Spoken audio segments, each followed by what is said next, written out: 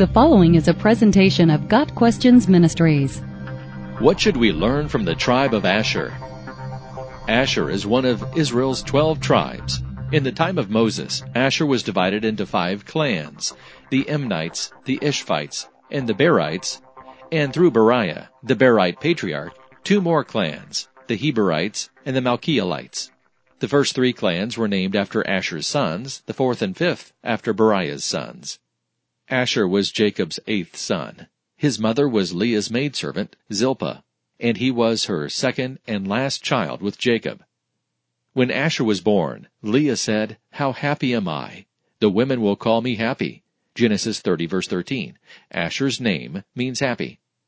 Asher was one of 6 tribes chosen to stand on Mount Ebal and pronounce curses in Deuteronomy chapter 27.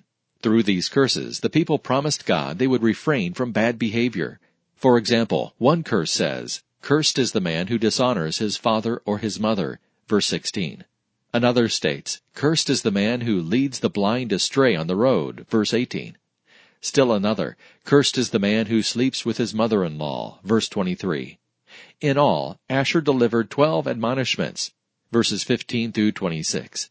When Jacob blessed his sons, he said, "Asher's food will be rich. He will provide delicacies fit for a king." Genesis 49 verse 20.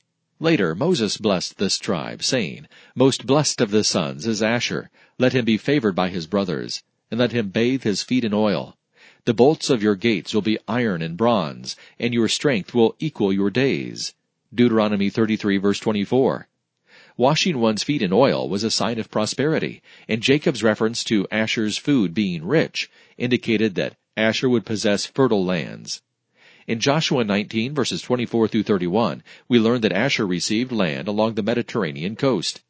Despite all its blessings, the tribe of Asher failed to drive out the Canaanites, and because of this the people of Asher lived among the Canaanite inhabitants of the land. Judges 1 verses 31 and 32. In the time of Deborah and Barak, Asher remained on the coast and stayed in its coves, rather than join the fight against Jabin, a Canaanite king.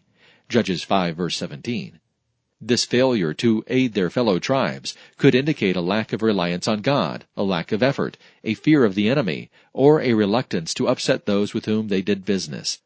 Thus, the example set here is a negative one. Although Asher was richly blessed, they did not behave admirably. When the time came for action, they failed to trust in God and honor His plan. Later in Judges, Asher does respond to Gideon's call to repel the Midianites, Amalekites, and others from the east. Judges chapter 6. In another important gesture, Asher accepts Hezekiah's invitation to the tribes from the northern kingdom to join the Passover celebration in Jerusalem in 2 Chronicles chapter 30. This was considered an act of humility, proof of a contrite heart before God. In the end, we find that Asher received many great blessings from God. Having received a blessing, they were expected to obey the Lord's commands. In this, they sometimes succeeded and sometimes failed. We too have been blessed by God, and the Lord expects us to obey His commands. Just as Asher received a prophetic blessing from Jacob, God's children have received this promise, "For I know the plans I have for you, plans to prosper you and not to harm you, plans to give you hope and a future." Jeremiah 29 verse 11. Praise the Lord for His wonderful plans for us. What a comfort. Got Questions Ministries seeks to glorify the Lord Jesus Christ by providing biblical answers to today's questions. Online at GotQuestions.org.